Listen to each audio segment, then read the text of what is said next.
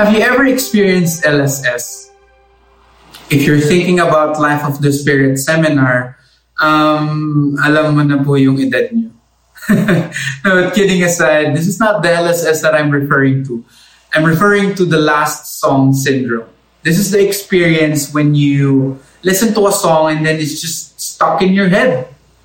No matter what you do, no matter where you go, it's just continuously playing and playing and playing in your head. And you can't get it out of your system. And sometimes you just catch yourself singing for no reason, even if you're not a singer. That's LSS. One of the common factors that leads to LSS are songs with very catchy lyrics. Alam niyo na yan. Meron na kayong mga ganyan.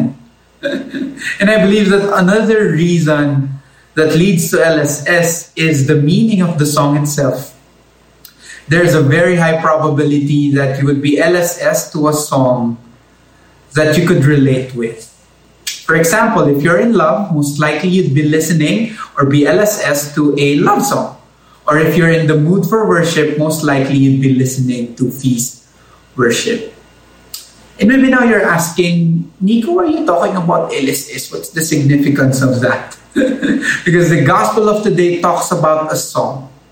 The gospel of today is regarded as the Song of Mary, or most commonly known as the Magnificat.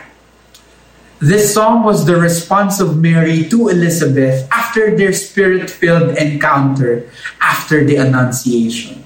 Can you just imagine what Mary was feeling at that moment, that she felt the need to respond with a song? Sa panahon natin, ito yung ramdam na ramdam mo, ginawan mo ng kanta. And Mary created the very beautiful song, a song that exalts God, a song that praises God, a song that magnifies God. Therefore, Magnificat. I believe that this song is also not just a spur of a moment kind of a thing. I believe that this song was an overflow from the heart of Mary.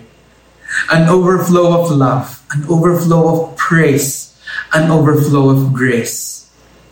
Unlike LSS, I believe that this song wasn't just stuck in her head.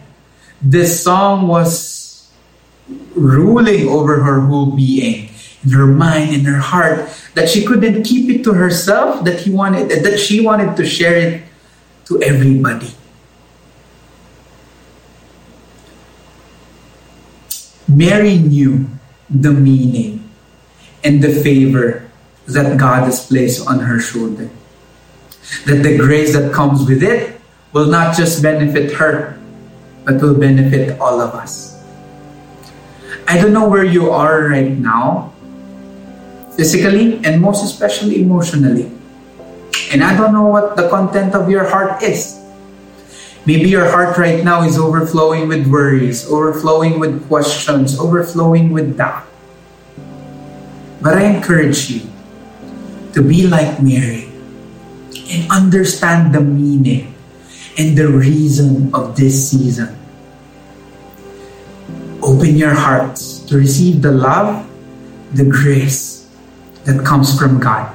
And if you do that, this coming Christmas will be the most meaningful Christmas of your life. Why? Because you're going to be starting to exalt God. You're going to be starting to praise God more. And you're going to start to magnify God in your life.